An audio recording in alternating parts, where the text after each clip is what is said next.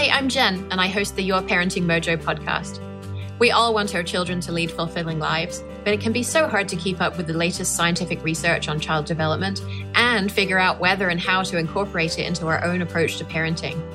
Here at Your Parenting Mojo, I do the work for you by critically examining strategies and tools related to parenting and child development that are grounded in scientific research and principles of respectful parenting.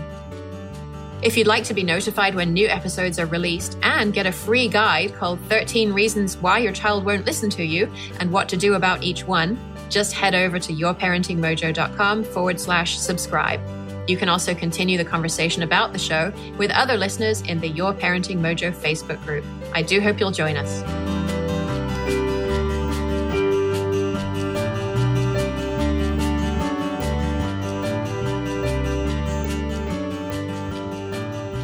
Hello and welcome to the Your Parenting Mojo podcast. Today we're going to talk about a topic that I know interests parents everywhere, and that is sleep. We've already covered this on the show from the perspective of looking at cross-cultural ideas about sleep, but today we're here with an expert who's going to give us some practical ideas about how to get more sleep.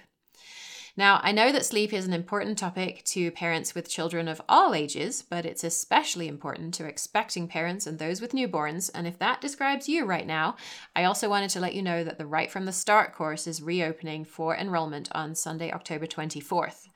I run this course with the amazing Hannah and Kelty of the Upbringing podcast, and I truly love doing it with them because our skill sets complement each other so well. I bring all the research-based information you've come to expect from this show, as well as 100 hours of coaching training and a good deal of experience in coaching parents over the years. And they bring a lot of training in topics relevant to new parents. But the reason that I wanted to work with them specifically on the course is that they're trained in resources for infant educators, or RIE methods. But they aren't RIE associates, which means they help parents to take what they find useful out of RIE, rather than seeing it as a prescriptive set of tools. And of course, as twins themselves, and being the parents of 4 children between them, they've just about seen it all from the perspective of siblings. So they can offer a lot of guidance to parents who aren't new at the parenting thing, but who also know that they can't do things the same as they did them with their previous child, or they don't want to do them like that. So the course has 10 modules and runs over 9 weeks. All of the content is available in video and audio, and there's transcripts as well, so you can learn in the way that you learn best. We have a supportive community of parents who are on this journey with you that isn't on Facebook, and we also meet for group coaching calls regularly as well. The parents who have taken the course tell us that they got the knowledge they knew they needed, but what they didn't even know they needed was the community of parents who really do get to know each other, and us as well on the coaching calls, who offer support and guidance related to whatever struggles we're facing during this period in our lives, from trying to figure out who you are as a person with a newborn, to your shifting relationship with your partner, and your own parents as well, to navigating difficult sibling behavior. We cover it all. So if you're expecting a child or you have one under 1 year old, the Right from the Start course was designed for you. And as I'm sure you can tell, it doesn't mean that we're going to tell you the one right way to raise a child, but rather to help you find the right way for you. So once again, enrollment is open starting Sunday, October 24th, and we start as a group on Monday, November 8th. You can learn more and sign up at yourparentingmojo.com/right from the start. So our guest today, Dr. Chris Winter, is a board-certified neurologist and a double board-certified sleep specialist who's in private practice in Charlottesville, Virginia. He consults with athletes on improving their sleep, and his first book, The Sleep Solution: Why Your Sleep is Broken and How to Fix It, was geared towards adults' challenges with sleep. His new book, just published in August, is called The Rested Child: Why Your Tired, Wired, and Irritable Child May Have a Sleep Disorder and What to Do About It. So today we're going to talk about sleep for children, sleep for parents, sleep for everybody. Welcome, Chris. It's so great to have you here. Thank you so much for having me. It's an honor. So I would like to start by addressing the elephants in the room, because I know that parents who are listening to this want to know your stance on these topics, because they want to know, is this person's approach aligned with things that I believe about sleep and about raising my children and about my values and beliefs? So, bed sharing.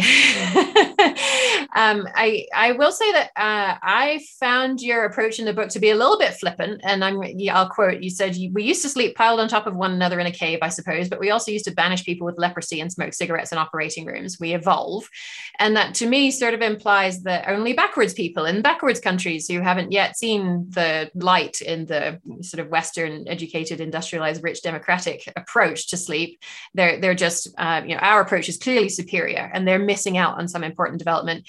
When actually, I know the research has shown that people who live in those countries, you ask them about their children's sleep problems, and they're like, "What sleep problems?" So tell me more about your stance on bed sharing and where that came from, and what you believe about it.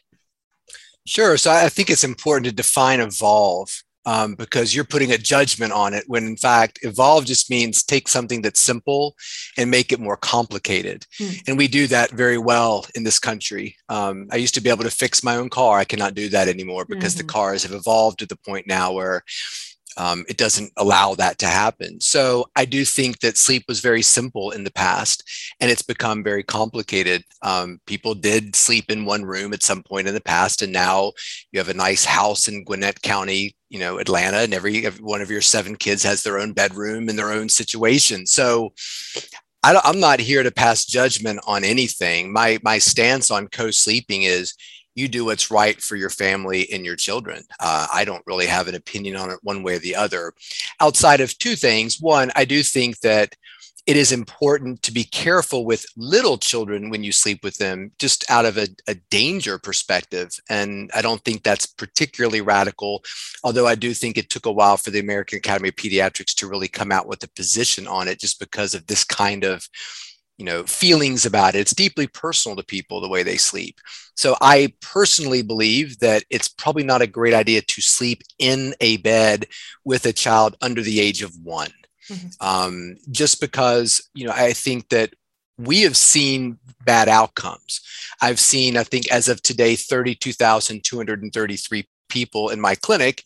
4 of them have had issues where children have perished in the night because a family member rolled on top of them. That's a very, very, very small percentage, far less than what would be quoted for SIDS. So to me, if a parent understands that, and it's very important to them to take that risk, I'm not really here to judge that. I can say that of the people that we spoke to when that happened, including a family member of somebody who works for me, it was deeply traumatic and something that they never wanted to repeat again. I think that's different, though, than a family bed or co-sleeping. I think that's a very different situation. The other bias that I have is that of those 32,000 people that have come to my clinic, I have yet to encounter somebody who says, I'm sleeping with all 4 of my children and it's going great. I just wondered if you give me some tips on how to make it even better. The vast majority of people that we're seeing are sort of the opposite. It's like, help us to make the situation that we've chosen, which is to not have a child in bed with us, more functional and better.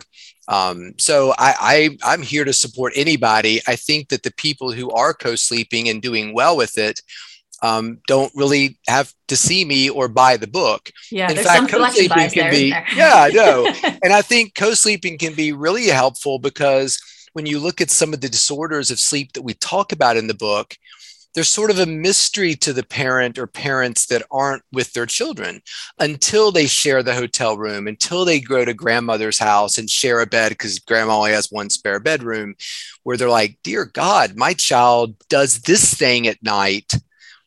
We had no idea. So, even if you're somebody who believes not in co-sleeping, it might not be a bad idea once a month to kind of check in. Like, we're all sleeping together to make sure we're not harboring bad sleep problems. And so anyway, I think, and then the only other thing I would say that, again, there's a selection bias here too, is that when kids come to have sleep studies, we make a parent accompany them. And so our sleep center is in a hotel, so it's very comfortable. The child has a bed and the parent has a bed in this hotel. It's a Hilton hotel.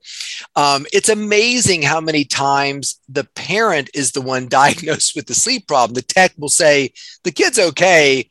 dad, is suffocating 38 times an hour kind of thing. So I do sometimes wonder if you're going to co-sleep, it might be a good idea to make sure your sleep is really healthy and positive before you subject your child to it. But that's a small percentage probably.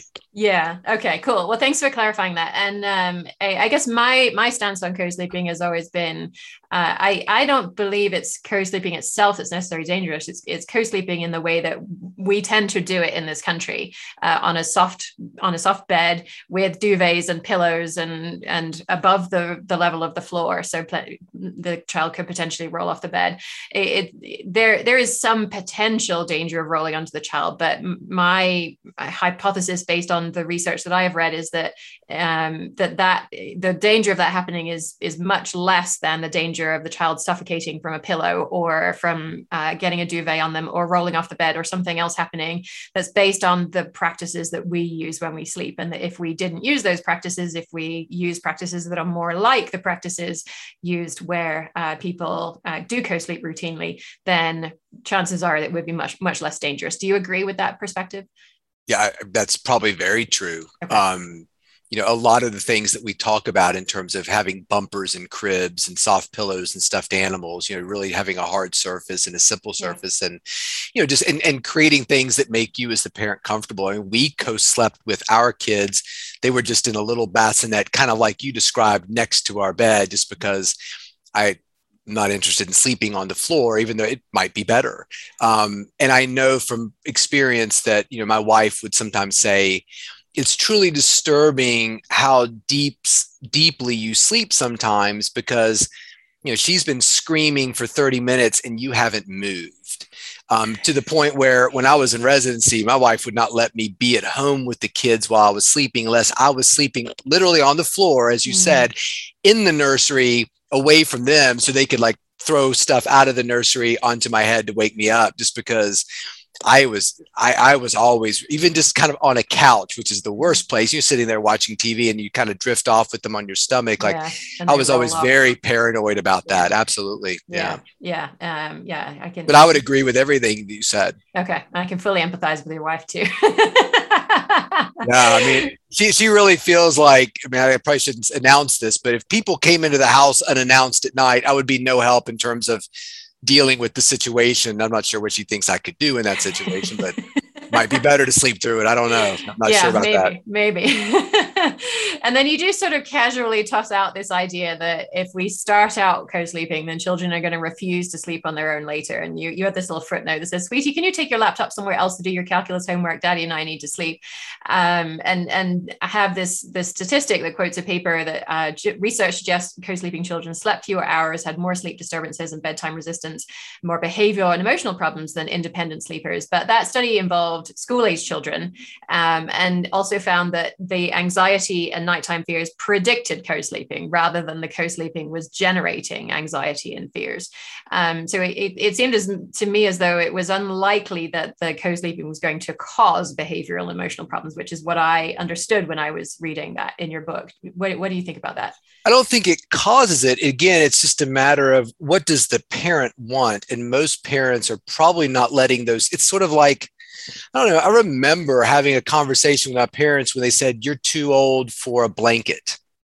I have no idea why they chose that particular Tuesday to just take it away from me. My guess is at some point I would have not been that interested in the blanket. We never told our kids, stop. We call them booze. Okay, no more booze because you're this particular age. So again, I think the footnote was more in line with, at some point, parents are like, we don't want to let this sort of play out naturally. I have no doubt in my mind that it always does. I mean, I've never met a family that said, he's 17, he's still in the bed with us, and we really are just losing our patience. So to me, that's more about, at some point, most co-sleeping families that are coming to see us have decided we're done with it. It's affecting our intimacy.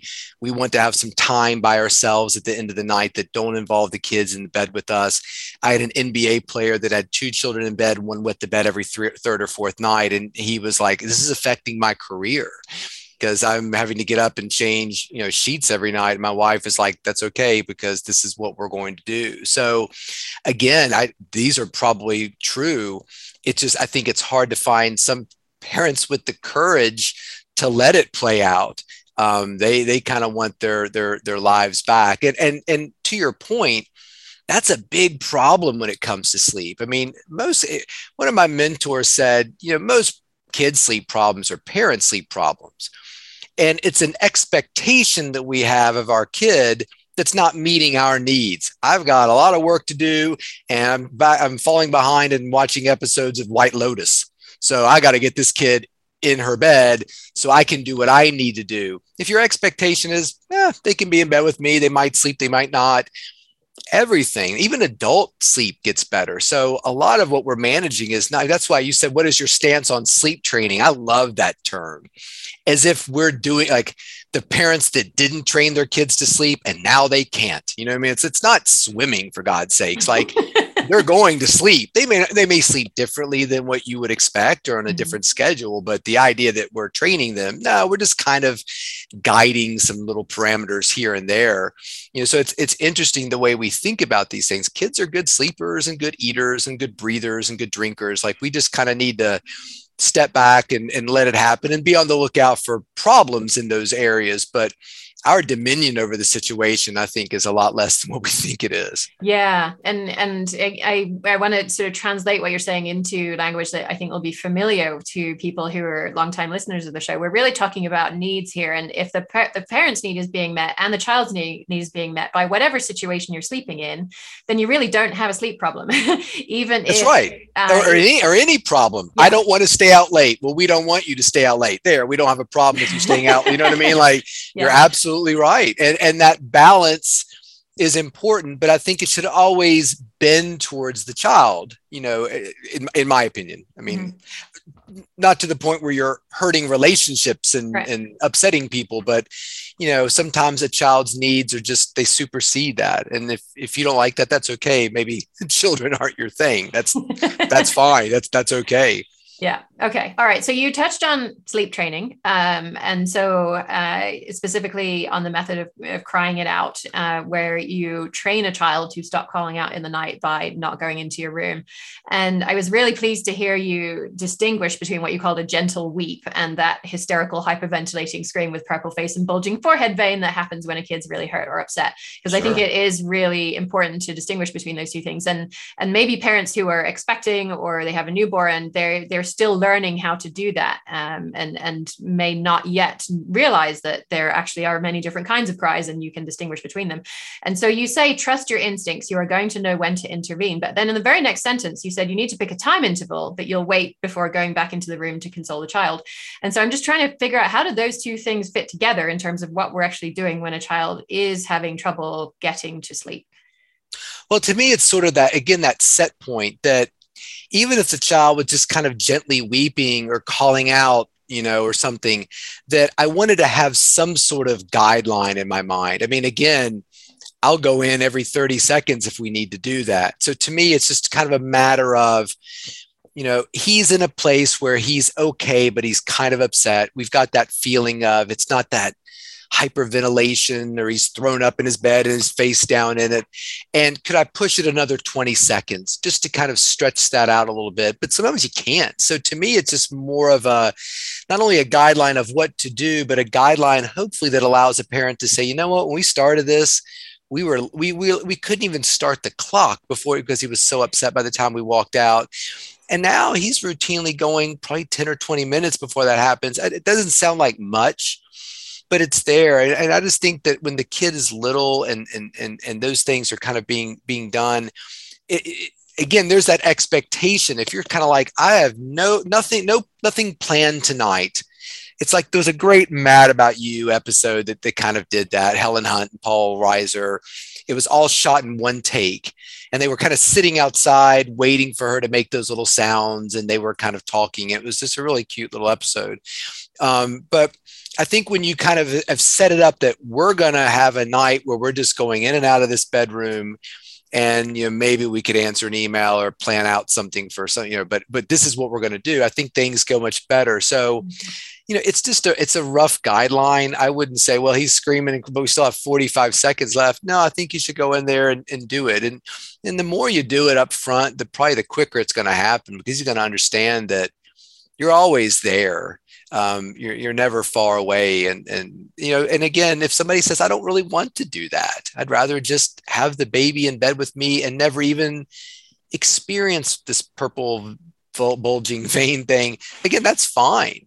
If that's what you need and that's what you want, that's great. You may never hear it, but I remember those days very clearly. If it would kind of start off with this kind of like, and you're like, and sometimes it would go away and that would be that. Yeah. And other times it would just kind of build. And yeah, I think it's better actually to intercept early, because when they get really upset and wound up, that can interfere with sleep. Just the anxiety and cortisol of all that situation can make it harder on yourself. So probably better just to jump in there early.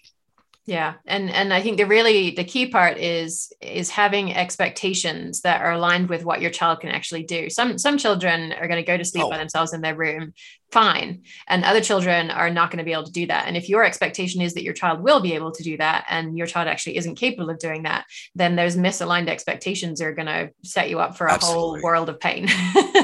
Yeah. And I mean, I was talking about that at a lecture recently. I mean, one of my worst parenting moments was that situation. My second child was born when I was in residency, and I was not in a healthy place and not getting enough sleep. And I was like, oh, you go do something. I'll take care of him. We're just going to take a nap together. And he was in his bassinet safe. I'm not going to roll onto him. And he just was not going to sleep. And I remember getting home, when my wife got home, I said, he's an idiot. And we looked at each other, and I was like, I can't believe I just said that about our child. He's this poor little 6-month-old or whatever. But I just think that, again, it was just such a terrible misalignment of what I needed and what I expected, versus what he could actually do. He wasn't doing anything wrong. He's not an idiot. He just wasn't ready to sleep in that moment for whatever reason. And that problem is a parent problem, not a child problem. Yeah, for sure. Okay, cool. Well, thank you for clarifying that. And I think that most people who are listening and watching can kind of exhale and say, okay, yes, I'm on board with this. And now I can relax into the rest of this now that I see that we're somewhat aligned here. So thank you for that. So let's start to go through some of the main ideas in the book. And you talk about the amount of sleep that people need at different ages and how this varies. And I think the way that we often think about it isn't terribly helpful. So what would you tell us about the amount of sleep that we need at different ages, and what should we understand about that? Yeah, I think that Western medicine doesn't do a great job of differentiating you from an average. That's kind of what we learn. Okay, the average person has a gallbladder underneath their liver on this side of their body. Well, there's people who have their liver on their other side of their body. Doesn't make them wrong or right, just a little bit different. So if you think, well, 100% of people have their liver on that side of their body, you're going to make a big mistake at some point coming up. So, I think that with sleep, we do that very poorly. And I think it comes from the fact that we have a lot of interest in sleep, but the magazine only has about 350 words for that article. So what's so great about podcasts, and I would just back behind the scenes of your viewers, like we were having some back and forth in the emails. Like, I don't know if I want to have you on my show because I'm concerned about and I was like, this is so great. Like, she's got an opinion.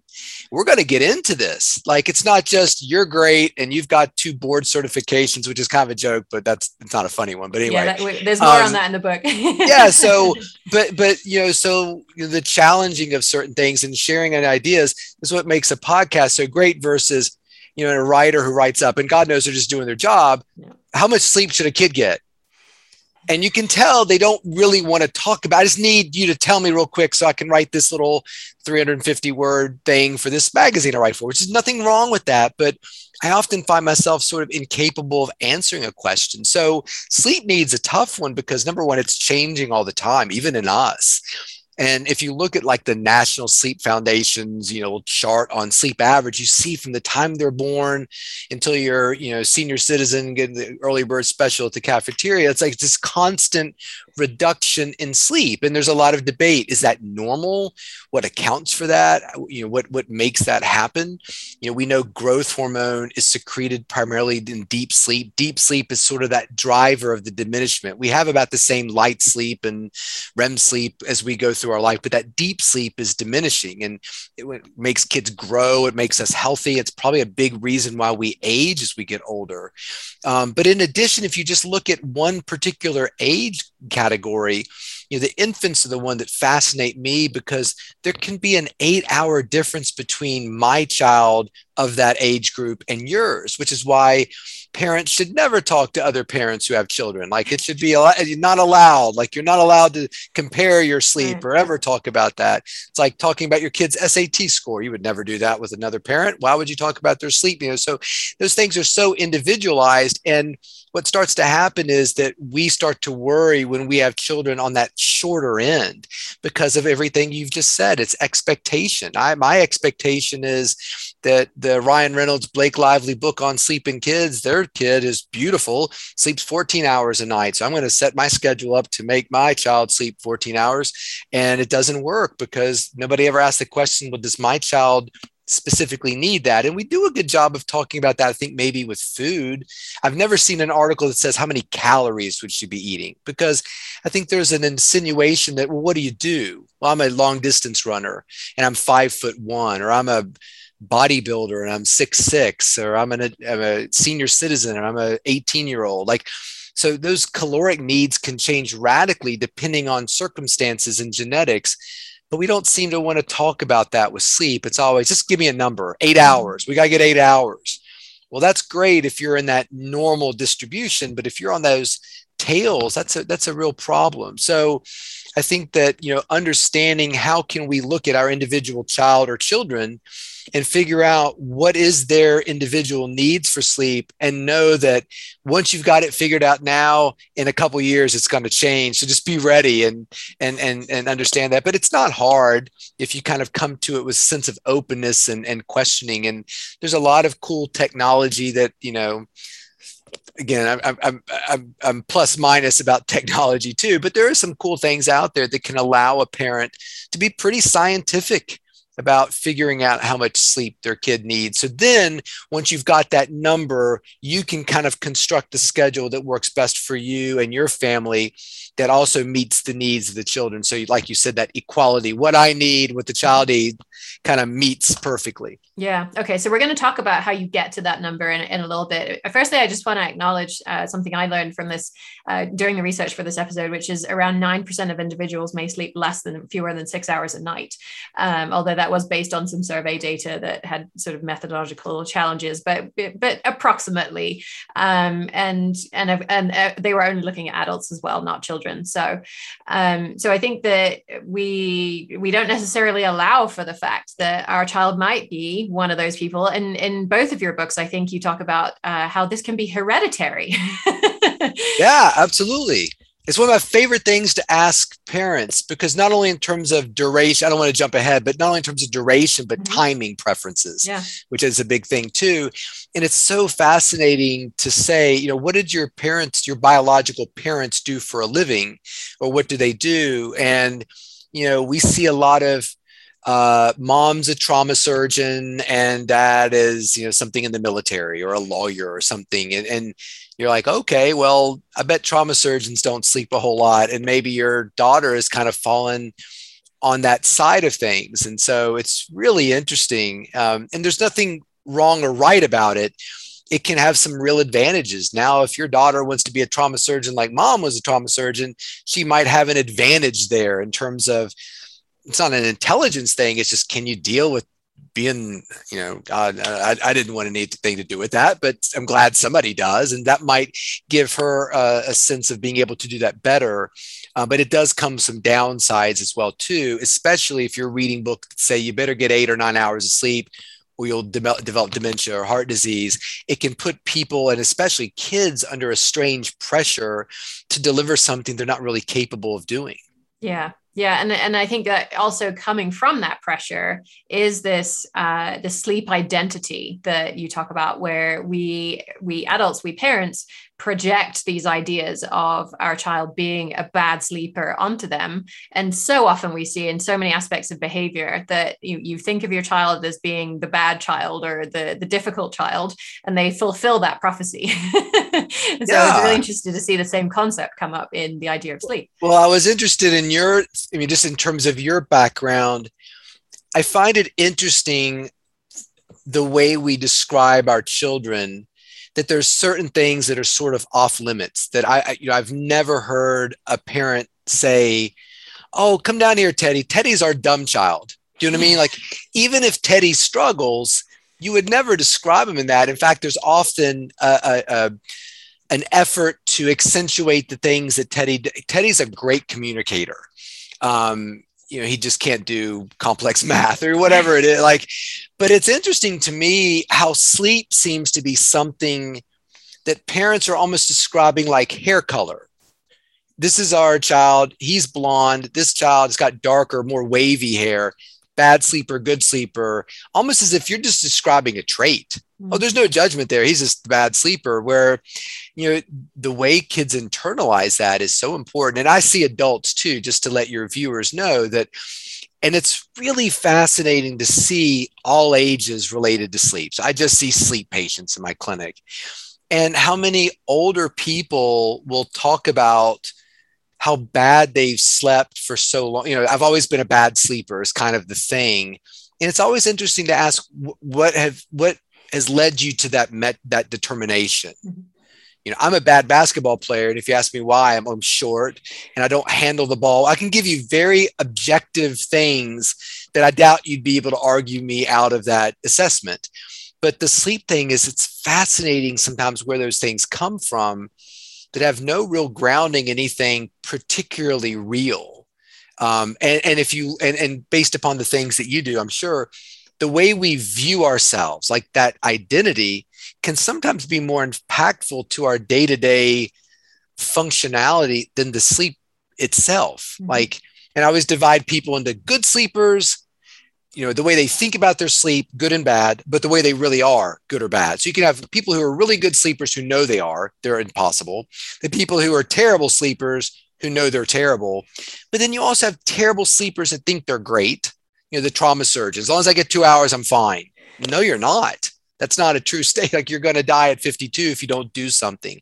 And then you've also got people who are terrible sleepers who are actually pretty good. There's nothing wrong with it, but they believe that, and it really is pretty damaging. Yeah. Okay. And so I think it seems as though one underutilized tool in understanding children's sleep is really accurate journaling, right? Instead of just thinking, oh, my kid's a bad sleeper because they woke up again. And you talk in the book about how we're sort of, our minds are predisposed to remember the one time this week that they did wake up rather than the 3 other times that they didn't wake up. And that journaling can actually be really helpful to understand what's really going on instead of just the parts that really stick out to us because we didn't want them to happen. Yeah. They're important not only for the parent, but also for the child. Do you know what I mean? So that you're sort of putting a stop to their, I'm just so bad. Well, look, if you compare to January, you had 7 nights out of that month where you really struggled. This month and last month, it's only been 2 and 3. That's a huge improvement. So always kind of be encouraging, or it's going the wrong direction, in which case at some point you might decide, well, we might need a little bit of help here because we think there might be something going on. So I think that the journaling is very important. And, you talked about selection bias earlier, which is, sleep research tends to be kind of fraught with it. Doesn't mean you can't get a lot of cool information about it, but we always want to look at it with that eye. But that selection bias is always important in terms of, if I have one bad night in a month, I'll not mention it at the dinner party. How's you sleeping? Oh, I've been sleeping great this month. Maybe if my wife were there, well, you slept pretty badly last week, that Tuesday when something happened. Oh yeah, I guess you're right. So it can work both ways too, that, I often feel like my bias is, oh, I get 8 hours of sleep every night. My sleep's great. And my wife is like laughing in the back. She's not here right now, so I can say whatever I want to say about my sleep. But, sometimes that technology or the journal is wonderful to kind of say, you know what I'm thinking as being the exception is kind of becoming my rule. I need to be smarter about that. And I think that's important for older kids. Yes, you're going to have a soccer game or a test or a choir rehearsal or a volunteering at some soup kitchen or something. We want to make sure those are exceptional nights and not becoming a more normal night. Yeah. Okay. And how does napping relate to all of this? Should we nap? How should we nap? Should children nap? How should children nap? And I love talking about napping. Napping probably is sort of like we're deviating outside of, I think of everything in terms of evidence as a spectrum. I'm pretty sure plants use chlorophyll to make oxygen from carbon dioxide. I'm not sure about these things over here. Napping, I'm pretty certain that it's a good thing. I think we have to be careful. Now I'm talking about napping in older kids and little kids. I think it's essential, and in terms of when they drop their naps and how you structure that. I've got ideas, for people who are trying to figure that out, but there's no real right or wrong way to do it. I do think naps that are consistent are better, meaning that it's something that the child can predict versus we're just going to try to fit an hour-long nap in at some point. Now, that might be the case when your schedule doesn't allow for it. But I think if you could choose, Chris, which would you rather us do? A nap whenever we want to or a nap at a scheduled time? It's probably better scheduled. I mean, meal times being scheduled, some exercise time, a nocturnal sleep at night. We just know that those sort of zeitgebers really help to influence a child's circadian rhythm. And we can extrapolate from research as they get older, people who don't really develop that or have jobs that are pushing them outside of a consistent circadian rhythm. I work 7A to 7P in the emergency room, then flip over to do 7P, 7A 2 weeks later, might be a carcinogen. I mean, our bodies don't like not understanding what's coming. Yeah. Outside of that, I think that napping is also an important tool for when a child has had inadequate sleep. There's been a recent research study that says napping is inadequate to make up for sleep deprivation. I thought the interpretation of that study was a little bit skewed in the sense that, yes, if you're truly, really sleep depriving yourself, a 20-minute nap may not fully make up for the situation that you've created for yourself. But to me, it's kind of like if you're starving and you come across a cracker, should you eat it? The research would probably say this does not make up for the starvation, but I'd say probably eat the cracker because maybe you'll find another one in a few minutes. Like, to me, like take what you can get. So to me, sometimes I think about napping in terms of we want to be careful about napping when a child or an adult is inefficient with sleep, meaning that an adult says it took me 4 hours to fall asleep last night. So I woke up, went to work, came home and took a 4-hour nap. I think that could facilitate a problem not going away. Now your body's kind of understanding that we're kind of all over the place with it. So to me, napping can be a wonderful way to make up for lost sleep. I mean, I think it's perfectly adequate to look at sort of sleep debt data and say, my child needs not so much 10 hours a day, but maybe 70 hours a week. So if, you go stay at grandma's house and she's got weird hours and something screws up your sleep and you get home, the child had a bad night of sleep, grandma had friends over, so she didn't get 2 of her naps, that you have the next 6 days to kind of maybe tweak some things, extend some naps to maybe make up for that sleep loss that really wasn't your fault. I think napping is very important in that way for kids and adults to kind of keep tabs on, sleep debt, because we're not going to have a perfect night of sleep every night. It's just not going to happen. Yeah. Okay. And then, of course, that begs the inevitable question.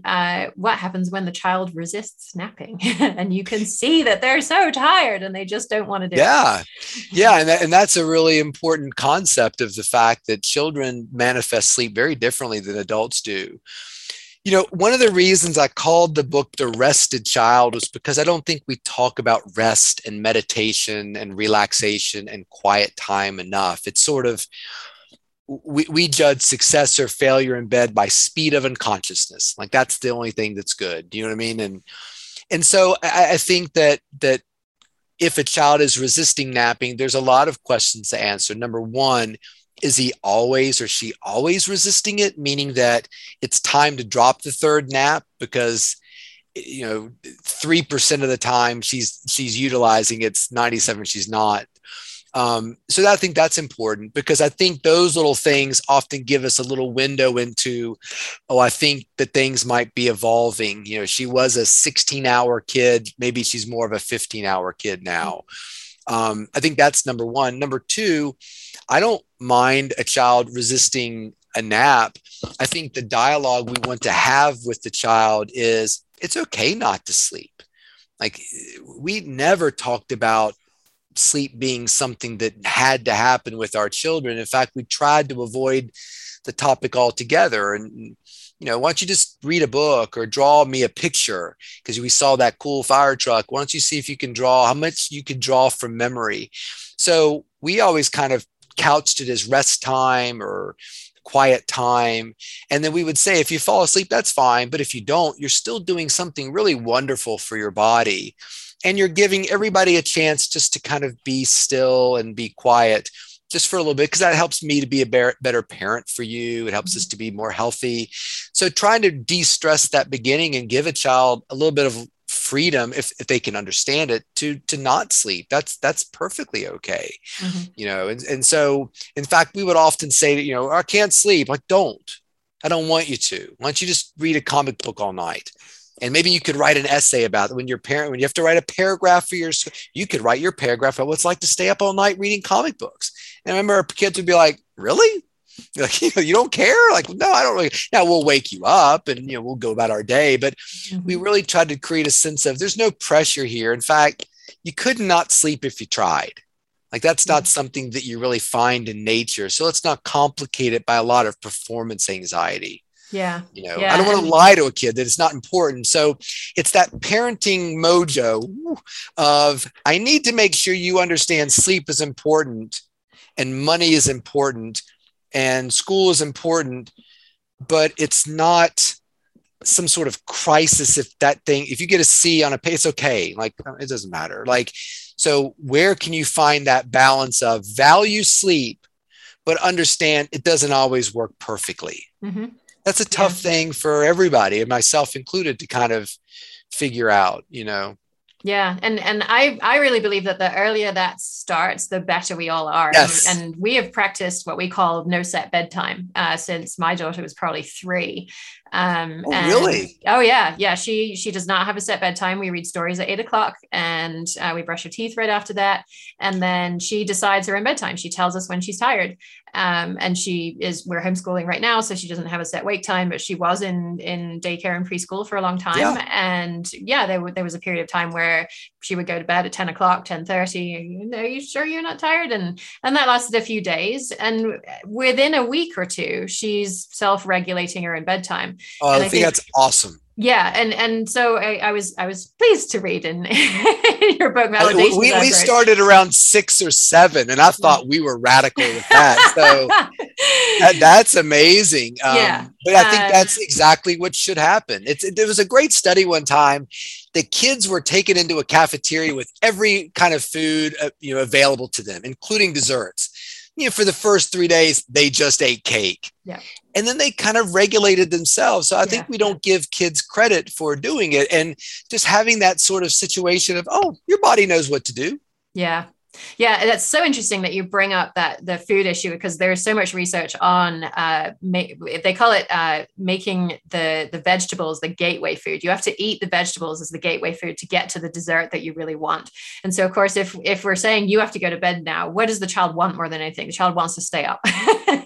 And so if you just take that away, we talk a lot on the show about dropping the rope. You're going to drop your end of the rope, and the child, there's nothing to pull on. They can pull their other end, but there's nothing to pull against. And so it's like, okay, you want to stay up? That's fine. Yeah. And yes, you're absolutely. You want to see me answer emails? You can sit right there and watch me do it until I go to bed if you'd like. And, it is interesting. It's a very, I don't know I don't know what your 3-year-old was like, but for a 6-year-old, it was a fun conversation. Mm-hmm. Like, it was just, you can have all the candy you want. We've got a truck pulling up right now that's full of candy. and we're going to dump it in a room and you just get it whenever. Like it was that kind of, Yeah. we're going to have Christmas every day because it's so much fun. Like it was just that kind of like, are you kidding me? Like they just had this look like, this is great. Like this is and then it just kind of takes the whole, and I bet there's a lot of things that we could do with our kids that would remove those kinds of mystiques and weirdness that develops around it because we create it. Yeah. And I think the important part is that, yes, you're removing the staying up as being the holy grail of the thing that I want to do because you don't want me to do it. And what you're also doing is you're not just saying, well, okay, then you can have free for all in the house. We are saying is I have needs too, and I have a need for quiet time. And here are some ways I can think of to meet my need for quiet time.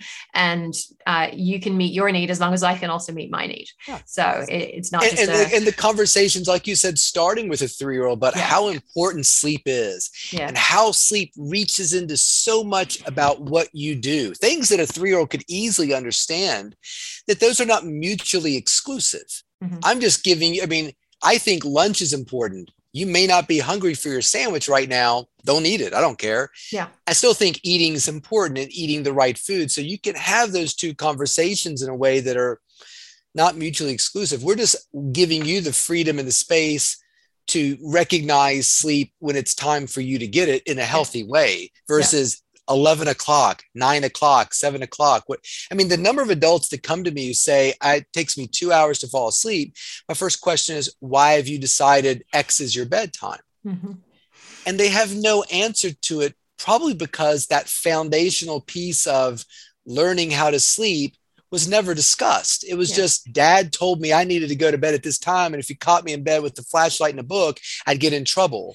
Yeah. So I guess I go to bed at this time all the time. And I've never questioned it. Mm-hmm. Even when your body is saying, I don't want to go to bed at 9 o'clock. It's taking me, hear what I'm saying. 11's much better for us. Like it doesn't resonate because I don't think they've ever had that conversation or that freedom to kind of choose that, which is a huge weight off a child.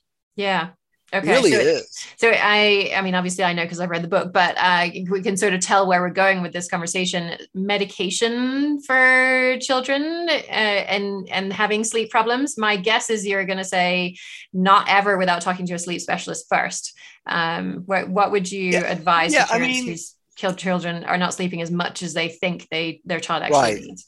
Yes. I mean, I don't use a lot of sleep aids. I don't think they make a lot of sense, not only just fundamentally, but if you actually look at the research, it's extremely, you'd wonder, how does this drug ever get approved for that? Because there's nothing here. And so, and more than that, you're having this beautiful conversation with your 3-year-old. There is an assumed conversation with a melatonin gummy bear, which is, your brain is just not good at sleeping. So I'm going to give you something to make you good at it. And I'm not really fit. Now, if your child has narcolepsy, if your child has restless leg syndrome, your child has nocturnal reflux or asthma, of course, because we've created a diagnosis here that might have a medication that could improve that. Mm-hmm. The problem we often have with using pills to make people sleep is that there's never been a diagnosis established. Okay, well, maybe your child doesn't sleep or can't sleep without a pill. What's the name of that disorder? I'd like to know. Maybe I need to know about it. I'm in a constant state of learning. I hope it never stops. Maybe I can learn something here. But more often than not, there's not been any kind of diagnosis. It's again that expectation. What I'm observing, they're not matching up. So I'm going to try to crowbar my child into something that works better for me. Yeah. I've never had a child ask for a sleep aid. You know what I'm saying? Like they're just kind of sitting there, kind of trying to get the phone out of their mom's purse. Like that's what they're interested in at that point. They're not, you got to help me, doc. Like I'm not learning my consonants and vowels because I'm not getting enough sleep. So it's just unfortunate that we have so little understanding of these things and that fear and anxiety that parents feel kind of gets washed out in terms of something like, oh, here, just give them this. Mm-hmm. And so, no, I'm not very medical. I'm not very medicinally inclined. Yeah, and I was struck by the statistic that's in your book, where you say that 20% of pediatricians have ever had any training regarding the prescribing of sleep pills. 2024, I think. I mean, it's almost a quarter. And even the ones that have, it's like a couple hours. I mean, I went to Emory Medical School and I was doing sleep research when I was an undergrad. But in my 4 years of medical school, we just got an hour-long lecture. Right. And when you look at adults, it's two of the top 7 complaints of that all patients bring to their doctor is can't sleep and I'm tired or fatigued. And there's pain and some other things or whatever. So it's interesting that in 4 years, you get an hour for that.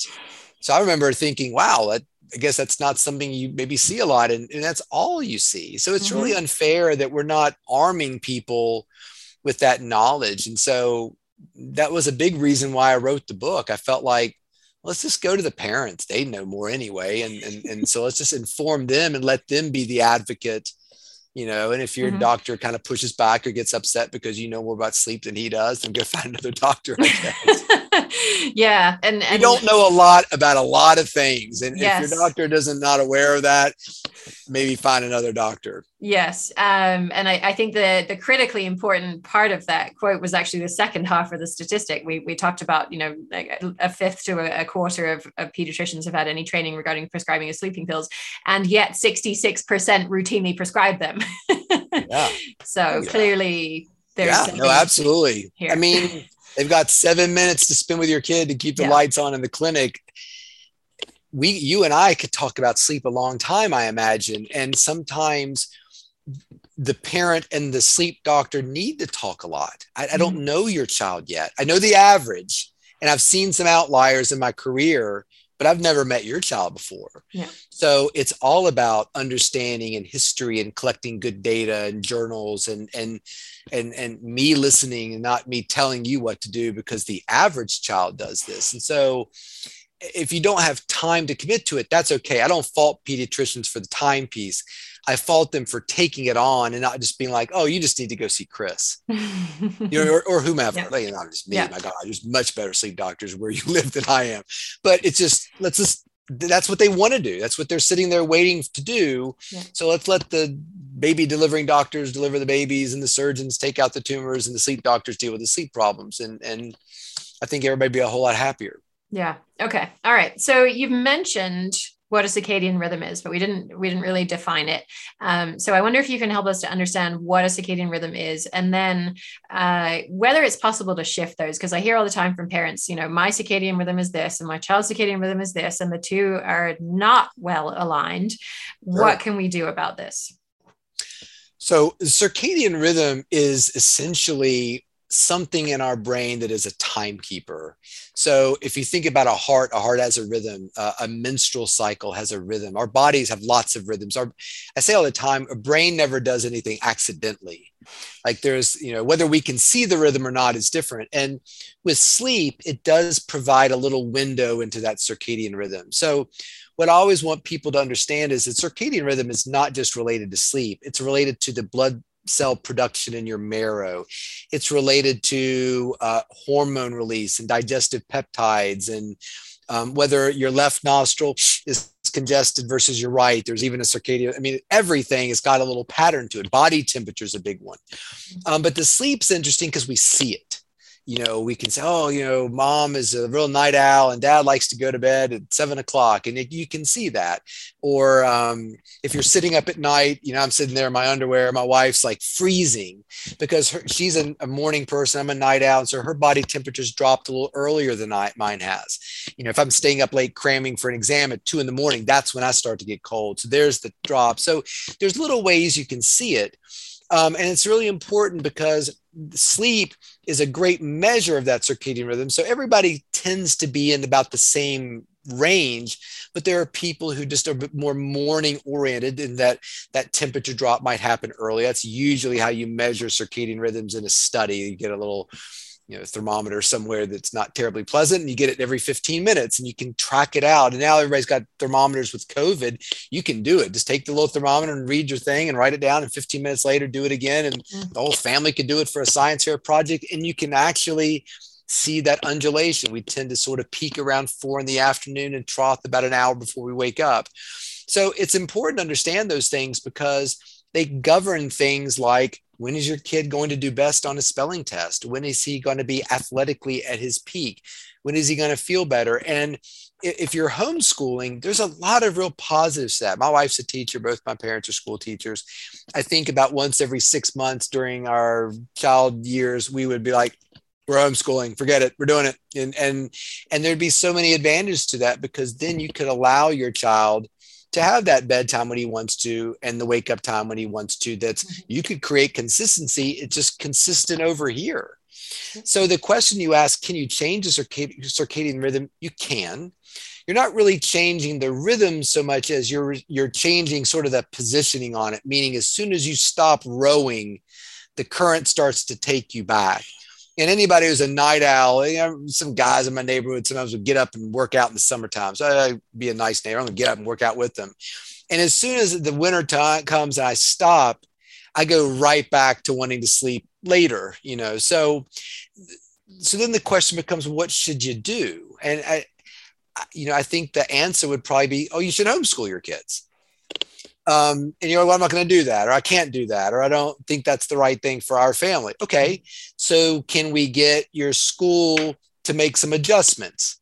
No, we can't do that either. Okay. So you've got your night owl son is going to have to take, AP calculus first period because there's no other option. You can't get it at the community college, couldn't take it online. There are things you can do. The problem is it requires a lot of a kid. If you had told me when I was a college student, Chris, you should probably go to bed at this time every day and get up and exercise and see some sunlight and eat breakfast. I would have just thought you were crazy. I have a memory from college of like coming home from something at 6 a.m. and seeing I remember these two guys got up, they were in fitness gear and they were going to the gym. And I thought they were insane. I was like, what are they doing? Why would you even come to college if you're just going to get up at 6 a.m. and go work out? And then you realize you get older. Oh yeah, they were correct. You were really messing yourself up. So to me, you can do it, but you've really got to have a bit of a participation of that child. And I find that, again, you want to talk about mismanagement of expectation of parent and expectation of child really crashing. It can be around some of these circadian disorders. And just like we were talking about sleep need, it runs in families, So if you're a night owl and your partner's a night owl, you might have a kid that's a real night owl. And so if you're homeschooling, that can be easy. Everybody gets to wake up, or COVID. For some night owl families, this has been, I always hate to say COVID's been a blessing. That's terrible. But that schedule relaxation of, we don't have to get up for the bus. He doesn't have early bird jazz. His first class is at 10 o'clock on the computer. Man, he's making straight A's now. And we don't have to get up to get him out the door. Like we have, so there's different things for everybody, but you can do it. It's just hard. It's really hard. Yeah. And you describe the process in the book, and I read The Rested Child first. And frankly, the process isn't that pretty. It involves a lot of kind of making your child do things that are not particularly pleasant to get them to stay awake, so that you can figure out actually how much time do they really need to sleep, and then figuring out what their wake time it has to be to get to AP Calc or whatever's going on in their lives, and then they can go to bed then set number of hours before that. And I have to say, the whole thing sounded incredibly mean-spirited to me until I read your first book, in The Sleep Solution, where you're essentially describing doing the same thing for adults who want to shift their circadian rhythm. And so the method is there, but with what you're saying about as soon as you stop the training, as it were, you're going to be swimming against the current. I guess then my question becomes, well, what happens if your kid is a night owl, or the opposite, actually, you're the night owl and your kid is a 4 o'clock in the morning kind of person. And yes, you can train them, but do you want to be training your child for the rest of your life? Do you just suck it up for a few years until they can learn to stay in bed? It seems as though essentially that's what you're saying, right? Probably the thing, hopefully as time passes, those sort of extremes do soften. I would say, yeah, this is not I'm deviating outside of science would say this to like my opinion would be, yeah, you'd probably, if you're, I mean, I'm a real night owl. Fortunately, my wife is not. So it's a wonderful balance. Um, but I do think, yeah, there's a certain degree of suck it up, or my clinic starts at this time in the morning. I don't start my clinic at noon. So at some point, I think it was around medical school, it was kind of like, oh, you don't have to show up. You can sleep till noon if you want to. We're just going to kick you out. So, at some point, the motivation got there. Mm-hmm. But I don't know that it's necessarily the healthiest situation for me to be in. Mm-hmm. This is definitely against my tendency. Mm-hmm. But so, yeah, I think that if you were the night owl and your kid were the morning person, yeah, or maybe you create a situation where, you take turns with your partner or something where you could kind of make it such that it's not so bad. But again, I think that getting the amount of sleep you need probably trumps that, as long as things are consistent. And there's lots of people who've kind of made their lives a little bit better. But it is interesting to follow people's careers, because I do think that there's a lot of magazine writers who are night owls, computer programmers are night owls. Yeah. They gravitate towards jobs that facilitate that. I mean, I always say to people all the time, my wife would have been a much better doctor than I am, but her need for more sleep and an earlier schedule, she became a teacher. And I don't think that's entirely accidental. Yeah. And I think a lot of us saw really great people get weeded out of the process that were super smart, but they just like, I don't have the horsepower for that. Which is they probably added years to their lives by doing that. Mm-hmm. Yeah. Okay. So, and what about night wakings then? If we're finding that as parents to be really detrimental to our ability, and you talk in your first book about that it is not good for us to have these short periods of chopped up sleep, and you cited your own sleep as a resident, as an example of that. So if we're essentially getting resident quality sleep because our kids are waking up, RQS. That's funny. That's right. Yeah. No, I mean, I think that's probably the biggest red flag in terms of sleep. Now, understanding that if you watch your child like on a baby monitor, you're going to see that they awaken quite a bit, wake up, move around, go right back to sleep. So I think humans wake up about 30 times an average, a night on average, little arousals. Now, if you ask them, how was your night? They should say, it was fine. I didn't wake up at all, which is not entirely true if you've got some little leads on their head. Yeah. And kids can be really all over the place with that kind of thing. They wake up and reach for things that aren't there and sit up. And, I remember another doctor saying, don't ever allow a parent to watch their child sleep, because they do so many weird things that are kind of normal. They're not necessarily pathological, I should say. But I do think that if you're feeling like my child's irritable, there are a lot of awakenings when they're coming into the bedroom with us. Or even not, like we just hear them awake in their bedroom a lot, messing around. They don't bother us, but we do feel like there's a lot of disruption to their sleep. Their bed's a mess in the morning and everything's torn up and they're turned around. They're sleeping on the floor. I think that when you have those sort of indications that this doesn't seem like a really calm, peaceful night, those are things to maybe bring up with the doctor, especially if they're associated with bedwetting that disappeared for a while and came back, low growth that's falling off a curve. They were always 80th percentile. Now they're kind of dropping off of that. Behavior and irritability that's new. For older kids, behaviors at school, school performance problems. Like my child's always done well and seems to be struggling suddenly. Again, nothing wrong with struggling. Maybe the classes are just getting harder. But I think that you always want to pay attention to that, because in my experience, really, really good parents do a pretty good job of ignoring that sometimes. I don't know. I'm bad at it. I ignore stuff wrong with my car. I was like, wife's like, how long has the car been making that sound? I don't know. Not too long. I think it's going to work itself out. Never works itself out.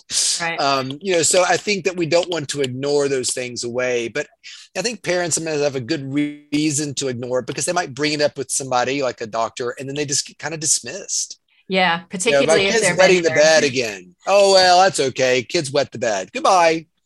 Well, my kid's 14 now, and he's still wetting the bed. Well, they're going to grow out of it. Like, I just feel like a lot of times, and it probably is coming from a place of, I don't know what to do.